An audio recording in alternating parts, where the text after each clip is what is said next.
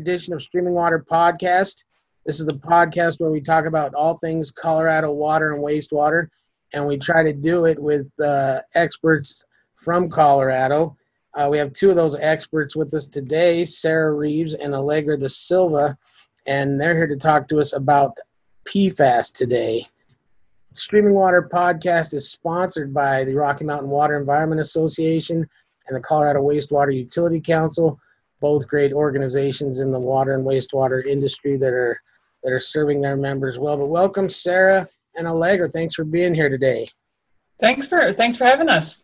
Excited. Thanks, I'm glad you graciously volunteered to do this on a Friday afternoon. I thought that time slot might be hard to fill, but thanks. We'll expect beers later or something. All right, sounds good. Let's start out with introductions. I know both of you, but can you tell the listeners a little bit about your history, your background, and your professional career as it relates to PFAS or the water industry in general? Allegra, you go first. All right. So I'm Allegra Da Silva, and I live in Littleton, Colorado, and work with Brown and Caldwell. And my background is in chemical engineering and environmental engineering. And the work that I love to do the most is where there's an intersection between environmental policy and engineered solutions. And so PFAS is a great topic to dig into. And I also particularly enjoy where there's an intersection between water and wastewater and stormwater and biosolids. And this is, again, another great topic that connects so many elements of the water cycle. Nice. What do you like to do when you're not working? Well, my current hobbies are do some introductory mountain biking. I'm just getting into it. And then I've taken on kindergarten and second grade this year. So those are my hobbies. That's a good way to look at it. I don't know if that counts as a hobby, but it's full time. It's been fun. All right. How about you, Sarah?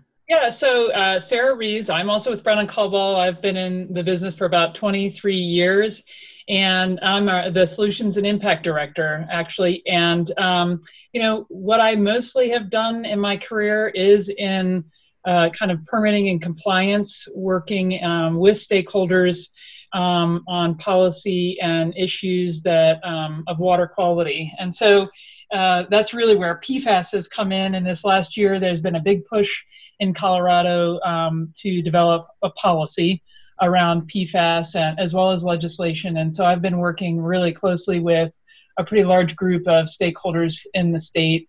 It probably includes many of your listeners, from wastewater to both industrial and municipal, to stormwater and municipalities and airports and landfills and and water as well. So just everybody, because as Allegra says, it touches all forms of the environment. It also touches pretty much all of the different parts of municipalities. So, yeah, that's one thing that's kind of come to life for me is just what you and Allegra mentioned, how many things are involved in PFAS, consumers and wastewater treatment, water treatment, chemical company. I mean, it involves the whole gamut of society there. Well, let's get to the interesting question. Allegra, if someone narrated your life, who would you want that narrator to be? I thought about this long and hard, and I came up with Tiffany Haddish, who was the voice of Queen Whatever I Want to Be in Lego Movie 2. Oh, nice. And she was in Night School. So I'd love to listen to her all day. I like that one. All right. How about you, Sarah? Who would you want to narrate the story of Sarah? Well, Alan Alda. He's like one of my favorites. He sort of reminds me of my dad in stature and sense of humor. And, I've got a sense of humor. Some people might not find it funny, but I've got one. So I sort of equate him to that. I love MASH, and it's funny. My daughter loves to watch it, and I just still giggle at him. So, and I love his voice. So that's is who I would love to narrate my life. Yeah. Yeah, I like Alan Alda, and I like your sense of humor as well. So that's a good fit. That's good. I love MASH. Yeah. Oh, wow. Okay. Yeah, well, that's good because at the end of the show, we have a TV-based quiz. So I'm glad you both used television references in your answer. Uh-oh. Oh no, I'm the most nervous about that. That sounds terrible, Larry. If it's older stuff, maybe. The newer stuff, not so much. All right. Well, let's get to the topic at hand. And we're kind of breaking a rule. I tell guests no acronyms on the show to try to keep it acronym free. But with PFAS, I don't see any way around it. But can you tell me what is PFAS? Just that. What is PFAS? What are we dealing with? So PFAS stands for per and polyfluoroalkyl substances. And it's a group of more than 5,000 synthetic human-made chemicals that have been manufactured and used in a huge range of consumer and industrial products throughout the world. And what they have in common is that they share the carbon-fluorine bond, which is among the strongest in nature. And that's important because it's the reason why these compounds are so useful in a range of products and applications, but also why they're so persistent and difficult to break down. And so for that reason, we are able now, because of the ubiquitous usage of PFAS compounds in so many products, we can detect PFAS compounds in a range of locations, including private and public water supplies, some, not all, farm fields, occasionally in food supplies, consumer products, as I mentioned, and in ambient air. And of those 5,000 compounds, the two that we most hear about are two that were extensively produced and most studied and regulated, and they are PFOA, which is perfluorooctanoic acid, and PFOS, perfluorooctane sulfonic acid, and sometimes for shorthand they're called PFOA and PFOS. And so these two compounds are the most studied and have been shown to bioaccumulate in people, and they can be eliminated from the body through urine, feces, breast milk, and fetal transfer, as well as hair and nails. We now are understanding that the length of the carbon chain matters in terms of the bioaccumulation, and so the 8-chain carbon compounds like PFOS and PFOA tend to stick around in our bodies longer than shorter chain compounds. So when we think about the PFAS compounds, there's a huge range of how they behave in our bodies and in the environment because there's so many different lengths of chain and functional groups on the compounds themselves. It's interesting what you said, that the thing that makes the molecule or the substance great is also what makes it such a problem. That's, that the strength of that bond. Right. Yeah. Yeah. Well, where does this PFAS come from? I know you said it's an industrial chemical, but how prevalent is it? Who's making it? Where does this stuff start out at? Well, geez, I mean, this is Sarah. I was just gonna, it is obviously, so it's man-made, and some of the things, from chemical companies, and it actually started, I think it was invented during the Manhattan Project. Interestingly enough, they found that it was waterproof and they used it in tanks. Wow. But then they realized, hey, we could use it other places, and so started to develop it. Where does it come from otherwise and end up in, in our environment or in our bodies?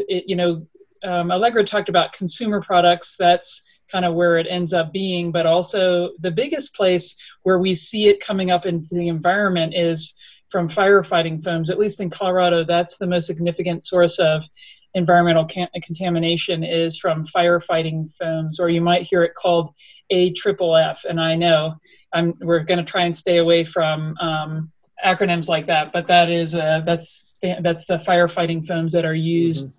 That's where you see it coming from in the environment most of the time when you see that kind of contamination, besides, I suppose, where it could have been dumped or disposed of in large quantities where it's been manufactured or something, right? Aside from the AFFF foams, what kind of products are these used in? What kind of property, you said that it has water repellent and stain resistant properties. What kind of products around our house or your house or my house might have PFAS in them? Yeah, well, that's a really good question. So the first thing that, they really found it in, or, that it was used in, you think about Teflon, and that's a brand name that all of us know, and we have pans and things like that have Teflon on them. But then if you get further into it, so your cooking pans and cookware, But then you think about textiles. So clothing, a lot of it is in Colorado too. All of us have, ski gear and gloves and things like that where, that's water repellent or water resistant. And that is PFAS that helps us do that. So you think about outdoor clothing where you have weather resistant things. You also in cosmetics. So it can be in eye makeup, that sort of thing. Even, dental floss. And in carpets, anything, or I think about the couch you sit on or whatever, where things are stain resistant. You've heard the word Stain Master. That has PFAS in it. And then also one of the things that I guess a last sort of batch of places where we find, or the products that we have, are food wrappers or those kind of consumer goods. So, what your burger's wrapped in, or your pizza, or your popcorn bag for the microwave, all of that stuff, so that the grease and stuff don't get on the outside, don't get on your clothes and your hands. That's PFAS. That's interesting. That's the one I've heard is the pizza box one, that they coat, the pizza boxes with this. And really, when you think about it, yeah, the boxes don't leak through. So I'm like, it's, you think it's so it doesn't get on, as you bring it home on the seat of your car or whatever, it doesn't get pizza grease all over everything. Yeah. Yeah. Or the same with your French fries from McDonald's or something, you don't want that fried juice getting all over your jeans when you got it in your lap, Yeah, you Yep. can't stain your Jordache jeans with that stuff. Right. But now, yeah, I think now this whole PFAS situation is at least getting me, and I'm sure others, to say, at what cost is saving my 501s from grease? What's the ultimate cost of that to the environment and to public health? So I think Right. it's, yeah. But I guess getting into that, what are the health effects of PFAS or the environmental effects of this chemical? I can take that one. There's the most toxicity data we have for human health is for the two compounds we mentioned earlier, PFOS and PFOA. And those are the 8-chain carbon compounds. And what we know now is that studies indicate that exposure to, if you have sufficiently high enough levels, there may be health effects, including developmental effects in fetuses and infants, and effects on the thyroid, liver, kidneys, and certain hormones, and the immune system as a whole. There's some links to cancer risk also for very high level exposures. But overall, we're still really trying to unravel that story and understand the health risks posed by exposures to PFAS compounds. There's some evidence that the shorter chain compounds that are being used to replace the 8 carbon compounds may have lower health effects because we keep them in our bodies for shorter time. Our bodies get rid of them faster. They have shorter half-life in our bodies. And so for that reason, we think that they're less toxic. But there's not that much research yet on that. So it's an emerging and evolving field. And then in terms of the environment, there have been hundreds of studies examining different facets of toxicity of PFAS in various species in the environment. But it's pretty difficult to generalize because most of the work has only been done on a small number of high visibility PFAS compounds with a very few species. But in general, we understand that the PFOS compound is likely to be both acutely and chronically toxic to aquatic organisms. PFOA is generally believed to be less toxic than PFOS. But again, there's efforts to try to understand this further and efforts to model what or predict what toxicity other compounds could have based on their chemical compounds so that we don't have to do thousands of studies with all the different compounds because that's not feasible. So it's a huge area of research and uncertainty as we are developing regulations for these compounds. Yeah, I can see the challenge, and then that there must be a lot we don't know. I mean, you mentioned there were 5,000 of these And so to research the effects of 5,000 individual chemicals, even though they all may have some similarity, has got to be there's got to be a lot out there we don't know, a lot more we don't know than we do know, I would imagine. Indeed, yeah. Yeah, at this point. All right. Well, thanks for your insights on PFAS in general. Now, I think I want to get to the mid-show segment, and for the we're going to go Siskel and Ebert here for the mid-show segment. I know, Sarah, you've seen the movie Dark Waters. Allegra, sounds like your dog has also been excited about it. My dog was really excited about the whole thing. Is that your dog? Sorry. I think that's all right. So yeah, Dark Waters is a movie with PFAS as kind of the central character. Mark Ruffalo was the main character in that movie. And let me read a summary of the movie for those who haven't seen it. I think it just came out maybe 6 months ago or so. Maybe a little bit, yeah, maybe a little bit beyond that, but yes. 6 months or a year or so. But here's let me give you a little rundown about the film, and then we can discuss Siskel and Ebert style after that. Okay. But The Dark Waters tells the shocking and heroic story of an attorney who risks his career and family to uncover a dark secret hidden by one of the world's largest corporations to bring justice to a community dangerously exposed for decades to deadly chemicals. Corporate environmental defense attorney Rob Bilott, Academy Award nominee Mark Ruffalo plays him, has just made partner at his prestigious Cincinnati law firm, in large part due to his work defending big chem companies. He finds himself conflicted as he's contacted by two West Virginia farmers who believe that the local DuPont plant is dumping toxic waste in the area landfill that is destroying their fields and killing their cattle. Hoping to learn the truth about just what is happening, Bilott, with help from his supervising partner in the firm, files a complaint that marks the beginning of an epic 15-year fight, one that will not only test his relationship with his wife, played by Anne Hathaway, but also his reputation, his health, and his livelihood. So what did you think of the movie, Sarah? What did you think of Dark Waters? Well, I thought it was pretty informative and seemed, at least I actually, interestingly, have a friend who lived in Parkersburg, West Virginia, grew up there, and he says, yeah, that's pretty much what it was.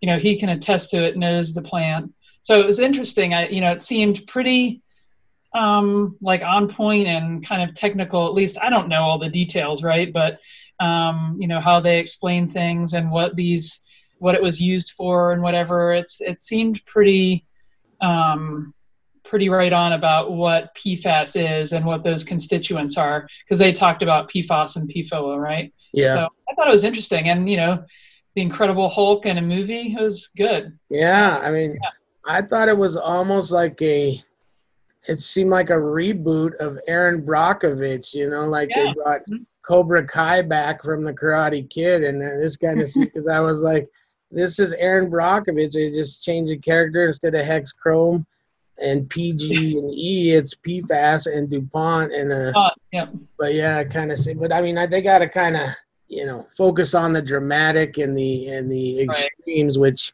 I think raises public, I guess, fear of the public because which is the intent. Yes. Yeah. Mm-hmm. Yep. Yeah. What is your? Do you think the movie helped with the public discourse on PFAS, or do you think it hurt? Well, I mean, I think we need to get awareness, right? And Hollywood helps to get awareness. So there's that. The thing that I think it hurts, and I think this is this is kind of the way it goes when you think about Love Canal or some of the Superfund sites that you've heard of before, right? Where you've got these toxic waste dumps or something, and there is both human and animal environmental impact. These are people that swam in this stuff. They ate at high levels of these compounds, or worked. It happened, they documented issues with people that worked at the factory on like the Teflon line, or were cleaning out all the Teflon vats. So they were touching it, they were inhaling it, they were around it all the time. So the exposure there was pretty great, and they saw serious side effects. It was all the things that they talked about, like ulcerative colitis or testicular cancer or things like that, right? And then they saw deformities in some children, babies, born of women that worked on the line. Yeah. And so to me, that's the problem, that people equate, now, because the truth is PFAS is everywhere. It's in like 99% of people's blood in the whole wide world. So we've all been exposed to it over these, since this has come into the come to us in the 1940s. We've all been exposed to it. We all grew up with it, and it's all in our houses and all around us. So we've got a base load of this stuff that we're exposed to, and for most of us, we probably won't be able. We won't have an effect. But I think what happens is when you watch this movie, everybody's like, "Oh my gosh!" And actually, the main character, this guy Rob, started freaking about his wife who was pregnant, and am I going to have a baby that has one nostril and and deformed eye? He was asking. They're going through this thing, and that's what I get worried about. Is that people say they get worried because there are low levels of PFAS everywhere, and they think they're going to see these really these big effects in their own systems. Just kind of, it gets everybody, and just focused on PFAS, when maybe the thing they ought to be worried about with their French fries is not the PFAS on the French fry wrapper, but how often they eat French fries. I'm not really sure, but that's the problem, I think, with a movie like this. Yeah, there's that one scene where he's pulling out the carpet and throwing out, all his Teflon pans, and I think that's an attempt to kind of tie the, the extreme to the everyday. But yeah, it was Hollywood. I noticed the scene where the cow was going to attack, and then the farmer shot the cow. I was like, that's a little bit, maybe over the top, but hey, it makes for good movies, Right, it does. So Allegra, based on our review, you think you'll be seeing this movie? Yeah, I just added it to my watch list. Okay, good. High time. What about Aaron Brockovich? Have you seen that? It's been too long since I've seen it, but yes, a long time ago. Okay, well then you've pretty much seen it anyway. Right. Like PFAS. It's like if you take Aaron Brockovich, there's a little elements from the firm, of the law firm tracking you, and then there's kind of like that one where Matt Damon, the informant, where he was on the inside of, he was the informant. You combine all three of those, and you have Dark Waters. You just saved me 2 hours. Huh? Yeah, I did. Yeah, and probably like $12. You could see the Incredible Hulk. Maybe you ought to. Anne Hathaway. Maybe you should do it. Yeah, Anne Hathaway. That was the saddest part of the movie for me. I'm like, you have Anne Hathaway, and she was kind of like the supportive wife, but I'm like, she could do so. You got to use, like, she should have been instrumental. They could have done so much with her, and they kind of held her back as the supporting wife. I didn't like that part, but now we got to get back to the topic at hand. All right. Dark Waters. So can you tell me, Sarah or Allegra, what is Colorado doing to address PFAS? Well, I can jump in there because I've definitely been knee deep in this stuff. Yeah. So Colorado at the highest level developed I would say a very high level action plan. And it's kind of got 4 tenets in it. One is it's risk reduction, drinking water protection, cleanup, and community involvement is kind of the way that they've separated that action plan out. And really what it gets down to is, the thought is they're saying, hey, we're going to try to find the highest risk areas. We're going to, particularly with drinking water, if we find a problem, we're going to focus first on getting secure drinking water for people. And then we're going to work on cleanup of that area and making sure that, we get rid of sort of the sources first and then try and clean up the PFAS. And then, as far as community involvement, really, saying that they're going to have stakeholder involvement, sort of two-way communication through website posts and discussions where needed. So that's their sort of high-level action plan. Again, not a lot of detail, but really focusing on the highest risk areas and drinking water protection.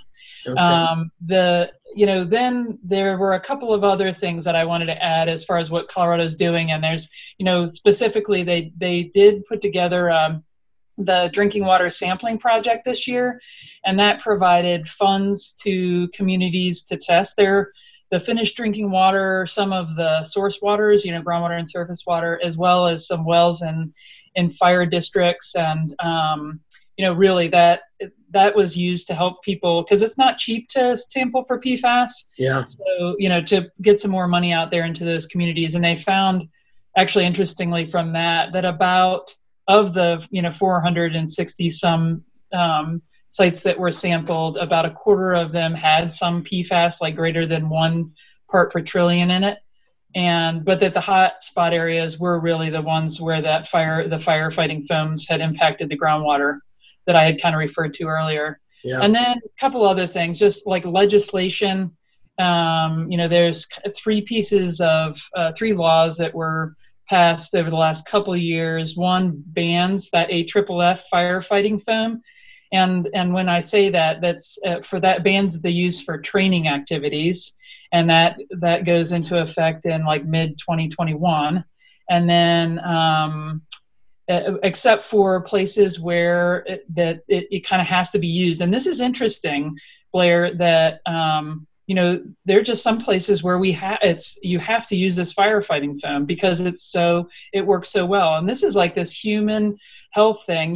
Do we let the fire burn because we don't want to use AFFF, or do we use AFFF and save the people there and then maybe have environmental effects or some human health effects from it? It's a real touchy, difficult situation, but this is what we're working with. And so there's that ban for training, and then also just moving from trying to ban its use or move from the use of AFFF onto something else that works. So, and then there are details, but then the last one on the legislation that I wanted to talk about just happened recently, and that is collecting fees from transport of fuel. And then that gives a cash fund that works for a take-back program, more sampling in surface and groundwaters, some funding of water treatment where it's needed, and emergency assistance where there are impacted communities.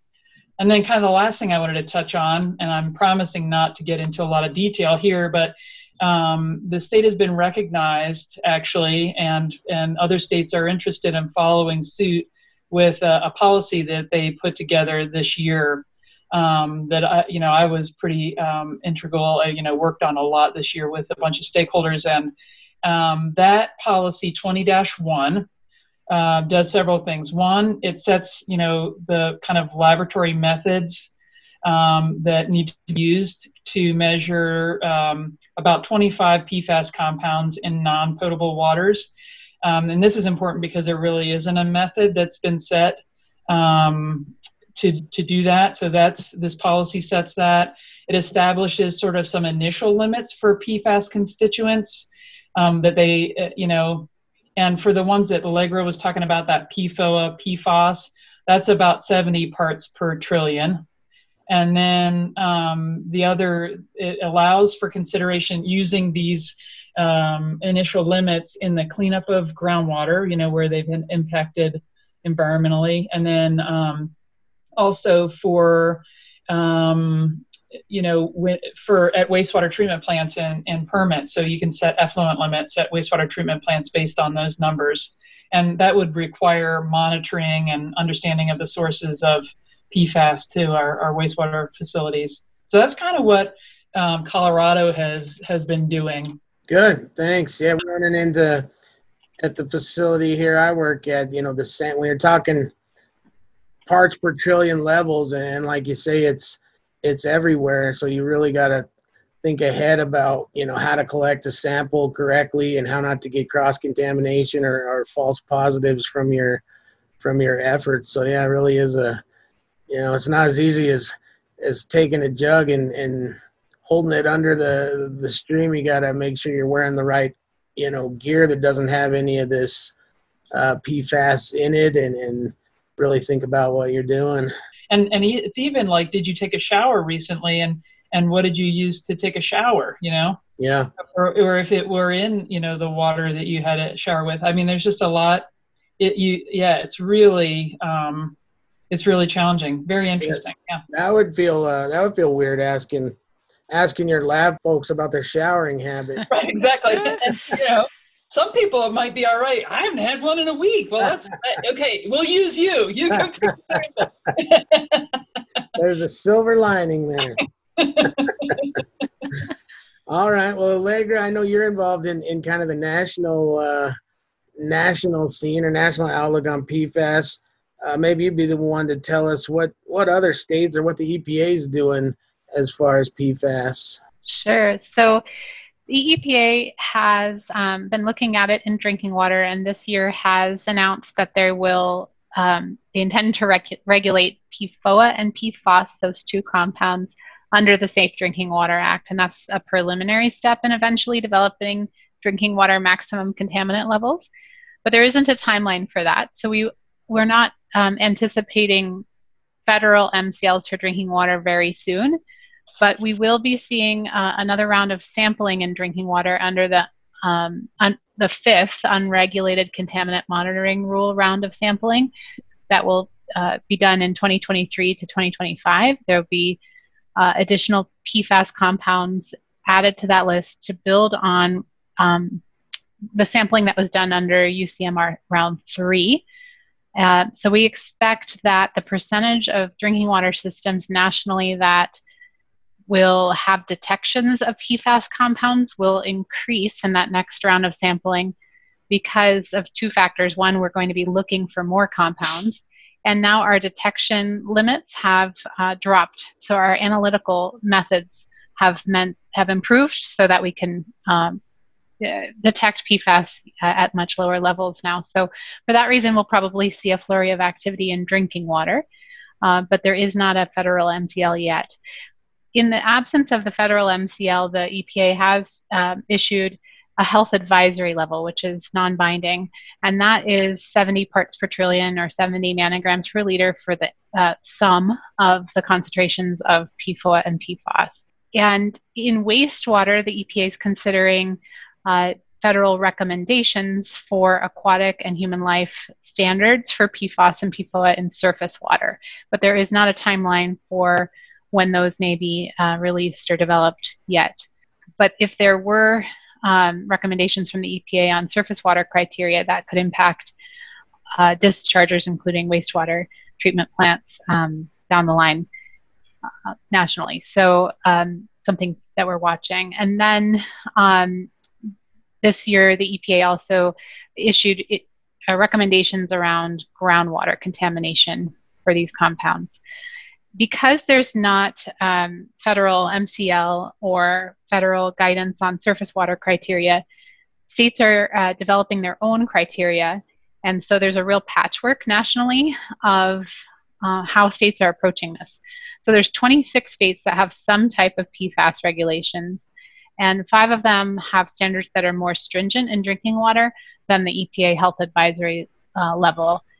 And many states beyond drinking water are also considering, or like the case that Colorado, that Sarah just laid out for Colorado, are looking at PFAS in surface water, wastewater, stormwater, construction dewatering, et cetera. So there's several states that have launched campaigns this year to measure PFAS compounds in these different matrices, particularly wastewater and landfill leachate and other sources, to try to understand really what the water cycle looks like right now, and where get a better baseline understanding of PFAS concentrations in the water cycle. So it's rapidly evolving, and it's very inconsistent from state to state of how the regulators are interpreting toxicology information and determining acceptable limits. The thing, just an editorial comment on that, is that concerns me as a water practitioner, that we don't have more consistency from state to state, because if the public tries to understand why one state decides that a certain level is safe in drinking water, whereas another state comes to a different conclusion, I think we lack consistency and could undermine the water industry, because we're not speaking effectively with one voice of what's safe enough for public health. So I think it's confusing for the public.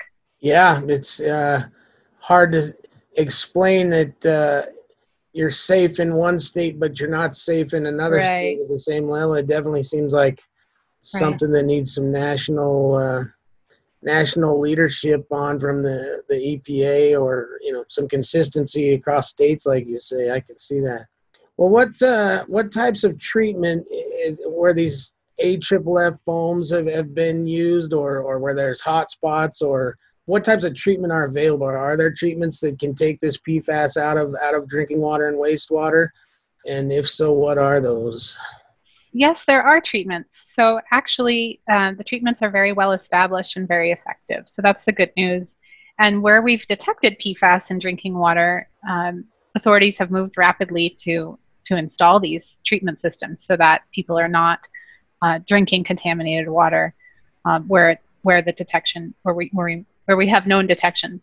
And so the typical technologies used are granular activated carbon, sometimes called GAC, and ion exchange to sequester PFAS from the water onto solid media.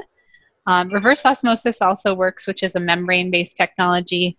In that case, you have a liquid stream, or the reverse osmosis concentrate, that has to be dealt with, that then contains the more concentrated PFAS compounds. So that is a challenge with that technology. And then on the GAC and ion exchange, you then have a solid media stream that needs to be dealt with either through landfilling or regeneration of that media. And that can be done, in the case of GAC, at high temperatures. You can regenerate the GAC and effectively burn off the PFAS compounds. It has to be very high temperatures. And the ion exchange resins can be regenerated, depending on application, using chemical washes.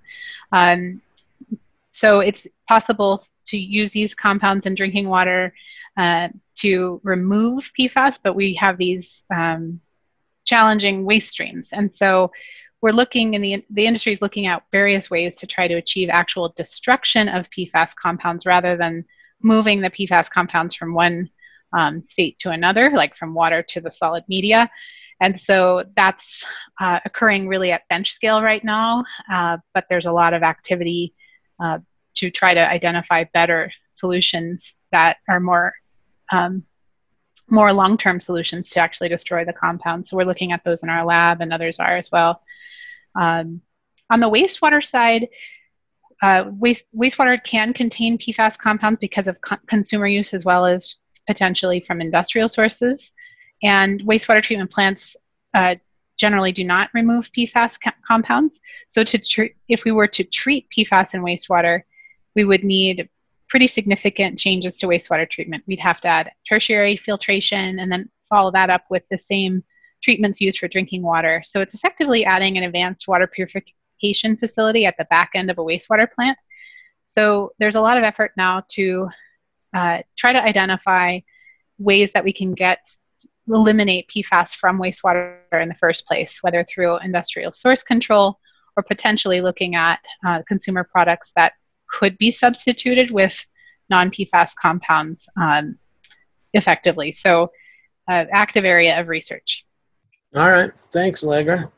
I guess my final question, and I don't know if this is scientific or just you as individuals, but what can an individual do to reduce PFAS exposure? Do they need to go the route of dark waters and throw away their pans that could have their carpets, or do you know of how would you approach trying to reduce PFAS exposure?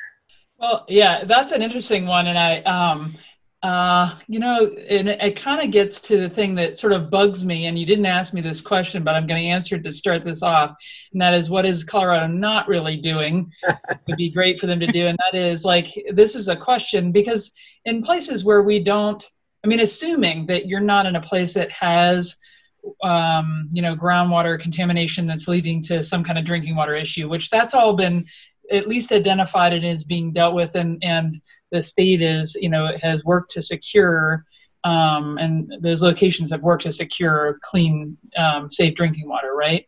So assuming that you're not in a situation where you're swimming and eating PFAS and everything you do, that's what we need to be telling our people. Colorado needs to be educating people about where is this stuff, because it comes down to the fact that it's kind of all around us.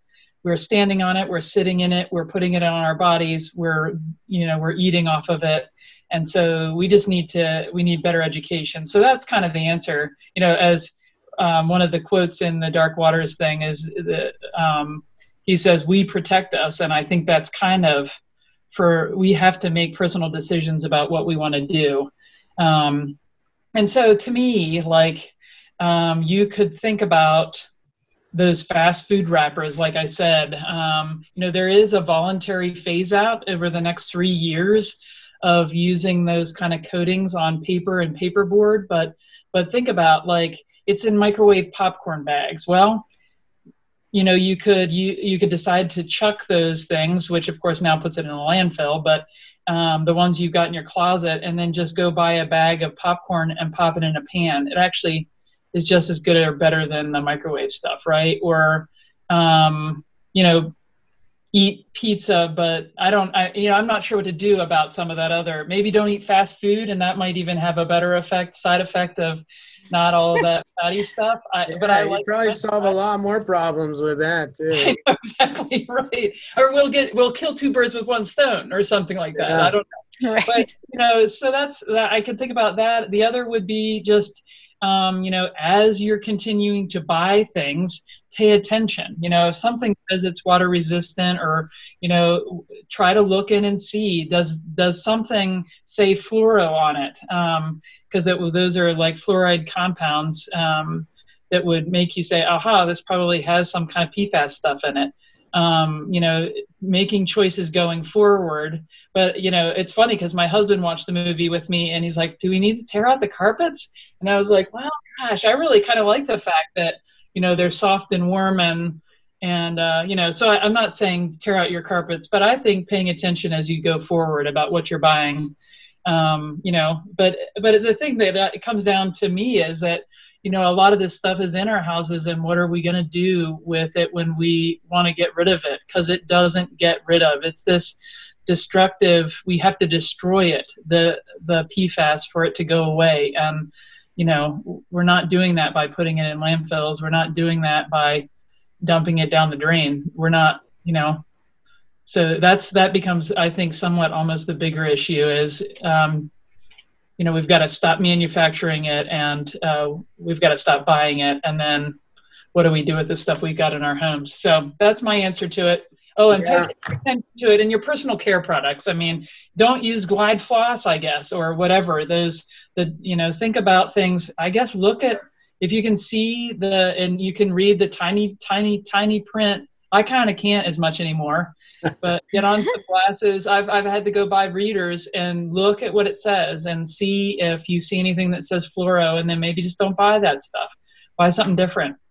Yeah, I've heard the term forever chemicals. I don't know if we said that today, but that gets back to, you can't get rid of this stuff. It's like Allegra said, the strength of that bond, or whatever reason, it doesn't go away like normal chemicals break down. Mm-hmm. Allegra, did you have anything to add on that one as far as avoiding PFAS exposure?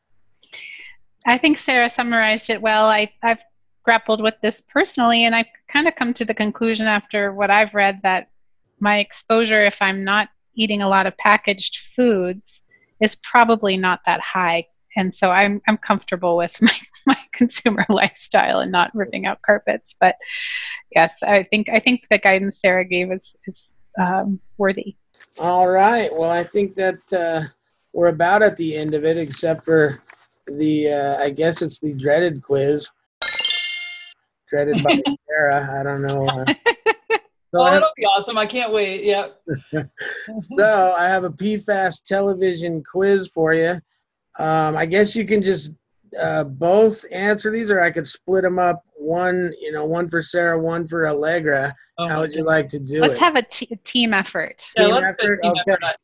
Well, here's how it'll work. I'll describe a television series that start with the letters from the PFAS acronym. You have to name all four of those series to win the challenge here.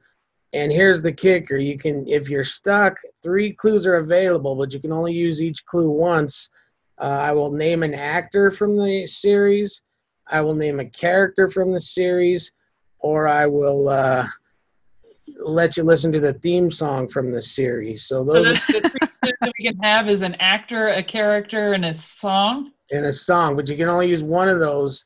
Once you use a clue, it's done. Uh-huh. So let's start with number 1. This show was set in San Francisco. It's centered on 5 siblings who become orphans after their parents are killed in a car accident. This one's going to start with P because it's for PFAS. Is it the Partridge Family? Is that the one, Allegra? What do you think? We can talk, right? That's not our final answer. You just But tell me is that final it? answer. What about Party of 5, Sarah? Oh, there you go. That I don't know. Party of 5 must be. Sounds good to me. You're going to go Party of 5 without a clue? We don't have a clue. Truly clueless. I can give you a clue, but okay, Party of 5, is that your final answer? Sure. That is correct. Party of 5 All right. is correct. Yay. All right, you're 4th of the way there. Woo! Thank you, Allegra. Never heard of it. 2. And this will be starting with an F if you get the theme here. This show from the late 70s, early 80s or so, was based on accounts of visitors to a unique resort in the Pacific that could fulfill any request, with the result rarely being what was expected. I know this one. You know it? You don't even. The plane. It's Fantasy Island, right? Isn't Is that that- it? I'm good with that guess. Yeah. All right. Is that your final answer? It is. Oh, you are correct. Woo! So, you guys watch a lot of TV, or else these are too easy here. No. All right, number 3. This show from the early 90s follows a group of high school students at Bayside High School. B-side. Oh, Still God. got 3 clues left if you need them. Well, I don't even know if that would help me, but Yeah. okay. Well, let's try it. Yeah. Do you want to use up the song or the? Sure. Let's do the song. Name an actor, name a character, or the theme song. You want the theme song? I don't know. Yeah. Whatever you think would be the. And this starts with A. This starts with F. Oh, are you going out of No, order? wait. Oh, no, I fair missed warning. it. That's it. We're Okay. off. Okay, I screwed up. I had these in the wrong order. Oh my God. This one starts with Oh, well, then if that's it, I think I know what it is because I was trying to go for an A. That's my bad. I had. How about can I answer it if I think if I know it, if I know the S? You might want to get a clue just in case. Okay, get a clue. That's You want- actually You Blair. want the theme song? I'll play the theme. Let's do it. Go for it.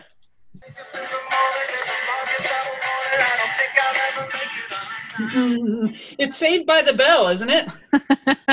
Definitely. Saved by the Bell is correct. Woo! All right. Blair, taking us out of order. I know. I can't believe I did that. All right, because so instead of PFAS, this is PFSA. Pussa. All right, so this one starts with an A. Should have been number 3. If you get this one, you have conquered the end of show quiz. This series from the late 90s tells the story of a young lawyer working at the Boston law firm of Cage and Fish. Sarah, do you on want the- the actor on this one? Yeah, I think so. You want the actor? All right, the actor's name is Callista Flockhart. Ally McBeal. Oh, there we go. Ally McBeal. Yeah. Bill is correct. You have successfully gotten 4, Woohoo! conquered the PFAS television quiz. You should be very proud of yourselves. Uh-huh. It's actually the Puffsa one, Blair. It's not the, Yeah, the PFSA. My bad. it's one of the new compounds. There's 5,000 of them. I knew I was going to do that. I had a little arrow with 2-sided arrows, but then I forget what that means. But now that means change the order. But anyway, great job. And I want to thank you both for coming on the show and sharing your expertise with us. It was great having you, and it's great to have all this good information that you gave us. So I appreciate you being on, taking your Friday to spend sharing your expertise with us. Thanks Blair. This was really enjoyable. To our listeners, I would just like to say, if you like the show, tell one of your friends or colleagues. We don't have an advertising budget, so it's word of mouth. But yeah, if you like the show, give us a review in Apple Podcasts or whatever podcast player you are listening on. Tell a friend. And if you have ideas for topics or guests on future shows, you can email me at streamingwater@mail.com. So I think that is it for today. Thanks again, Sarah and Allegra. This has been great. And we'll see you next time on the Streaming Water Podcast. Thanks, Blair.